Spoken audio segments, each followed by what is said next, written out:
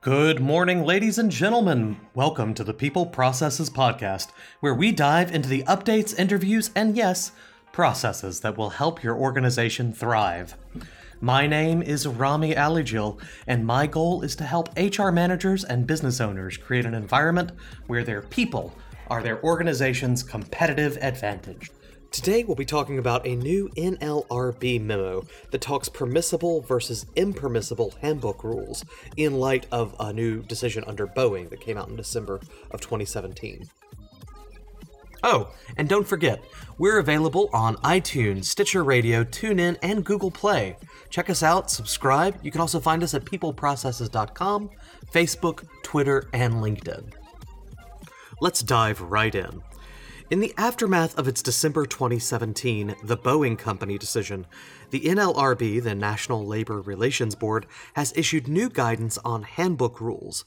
The June 7th General Counsel Memorandum provides general guidelines for regions about the placement of various types of rules into three categories set out in Boeing, as well as the Section 7 interests, business justifications, and other considerations that regions should take into account in arguing to the board that specific Category 2 rules are unlawful.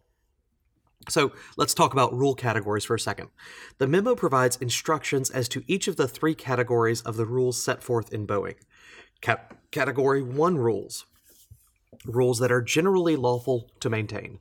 Category 2 rules that are warrant individualized scrutiny. And Category 3 rules are rules that are unlawful to maintain on their face. So let's talk about Category 1 first.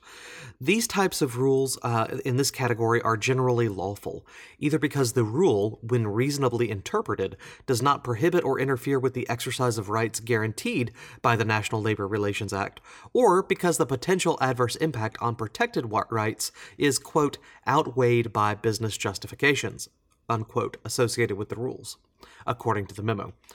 Charge allegations alleging that rules in this category are facially unlawful should be dismissed, absent a withdrawal. However, if a region believes that special circumstances render a normally lawful rule under Category 1 to be unlawful, for example, due to a unique industrial setting, the history of the rule's application, or direct evidence of employee chill, the region should submit the case to the Division of Advice anyway. Notably, merely maintaining a facially lawful rule does not determine whether the rule was applied lawfully. So this is whether the rule is lawful, not whether or not the company did everything right in applying that rule. So the memo provides examples of Category 1 rules that include several general types and specific examples of what is deemed accessible. The following types of rules fall into this categories: civility rules, no photography and no recording rules, rules against insubordination, non-cooperation or on-the-job conduct that adversely affects operations rules, disruptive behavior rules, rules protecting confidential, proprietary, and customer information or documents, rules against defamation or misrepresentation, rules against using the employee's logos or intellectual property, rules requiring authorization to speak on behalf of the company, and rules banning disloyalty, nepotism, or self-enrichment. Now, those are the easy ones. Set aside, those are good, or fine to go. Category 2 rules, the rules in this category are not obviously lawful or unlawful. They must be evaluated on a case-by-case basis to determine whether the rule would interfere with the rights guaranteed by the NLRA, and if so, whether any adverse impact on those rights is outweighed by legitimate justifications.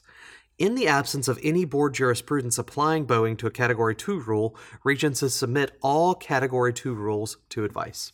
Example of Category 2 rules include broad conflict of interest rules that do not specifically target fraud and self-enrichment and do not restrict membership in or voting for a union.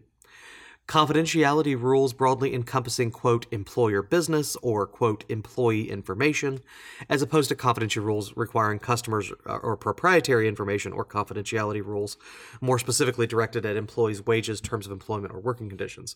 So the ones that are very broad, employer business, employee information, those have to be evaluated on a case-by-case basis. Rules regarding disparagement or criticism of the employer, as opposed to civility rules regarding disparagement of its employees. Rules regulating the use of the employer's name, as opposed to rules regulating the use of the employer's logo or trademark. rules generally restricting speaking to the media or third parties, as opposed to rules restricting speaking to the media on the employer's behalf. So if it's just a general gag rule, can't do that. But if it's about speaking on the employer's behalf, you're in the clear. And it's not that you can't, it's that it's being evaluated on a case-by-case. Rules banning off-duty conduct that might harm the employer, again, gray area. This is opposed to rules banning insubordinate or disruptive conduct at work, or rules specifically banning participation in outside organizations. Finally, rules against making false or inaccurate statements also have to be evaluated. That's against, as opposed to rules making defamatory statements. Defamatory, no problem. Don't do that. But false or inaccurate, a little bit further. It has to be evaluated on a case-by-case basis. Category 3. Rules in this category are generally unlawful because they would prohibit or limit NLRA-protected conduct, and the adverse impact on the rights guaranteed by the NLRA outweighs any justification associated with the rule. Regions should issue complaints on these rules absent settlement. However, if the region believes that special circumstances render lawful a rule that would normally fall into Category 3, again, submit a case to the Division of Advice. The memo lists in this category 2 broad categories, very important. 1. Confidentiality rules specifically regarding wages, benefits, or working conditions. These are generally unlawful now. And rules against joining outside organizations or voting on matters concerning the employer. Don't do that either. So, there's some major changes in this, but I just want to kind of go back through that. Category 1 rules, all good to go. Category 2 rules, individual circumstances apply. Category 3, pretty much never good to go. And that applies specifically to confidentiality rules regarding wages, benefits, or working conditions. So if you have that in your handbook, it's now time to review, okay? Let me just give you the immediate flag and warning. So not only did the board in Boeing add a balancing test, it also significantly altered its jurisprudence on the reasonable interpretation of handbook rules. The Trump board, quote, severely criticized Lutheran Heritage and its progeny for prohibiting any rule that could be interpreted as covering Section 7 activity, as opposed to only prohibiting rules that would be so interpreted. The new memo states that ambiguities in rules are no longer interpreted against the drafter, and generalized provisions that should not be interpreted as banning all activities that conceivably could be included. The new memo is, of course, linked on our website at peopleprocesses.com if you'd like to read the thing yourself. They made some broad jurisprudence changes that basically give a lot more leeway to the employer. But there are some things that have not changed. The memo notes that Boeing did not alter well-established standards of certain kinds of rules where the board has already struck a balance between employee rights and employer business interests. As in, for example, the balancing test involved in assessing the legality of no distribution, no solicitation, or no access rules. The list that I gave above is not a comprehensive list. This is just the things that are really newly defined. A lot of the old stuff didn't change. Nor did Boeing deal with the, quote, special circumstances tests of apparel rules, although it may apply to aspects of apparel rules that are alleged to be unlawfully overbroad. So there's still a good bit of things that need to be worked out, but it does give some new good clearance. As specifically noted in the decision, Boeing applies only to the mere maintenance of facially neutral rules.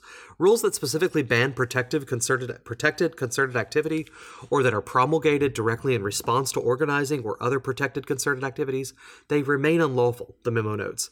In Boeing, the board has also held that the application of facially neutral rules against employees engaged in protected concerted activity is still unlawful. A neutral handbook rule does not render protected activity unprotected. And that's the key to understand here. These are the rules, but how you apply them still matters.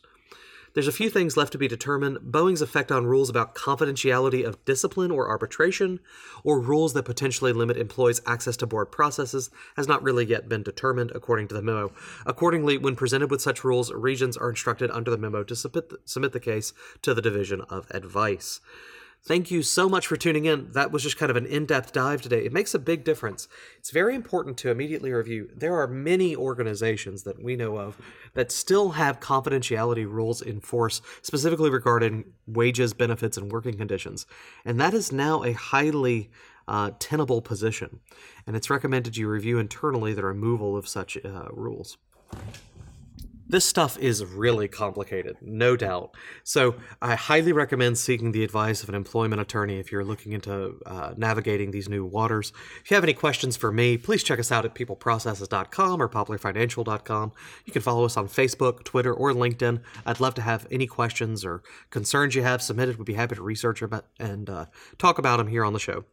Ladies and gentlemen, thank you for listening again today. My name is Rami Ali Jill. Go out there and get your work done.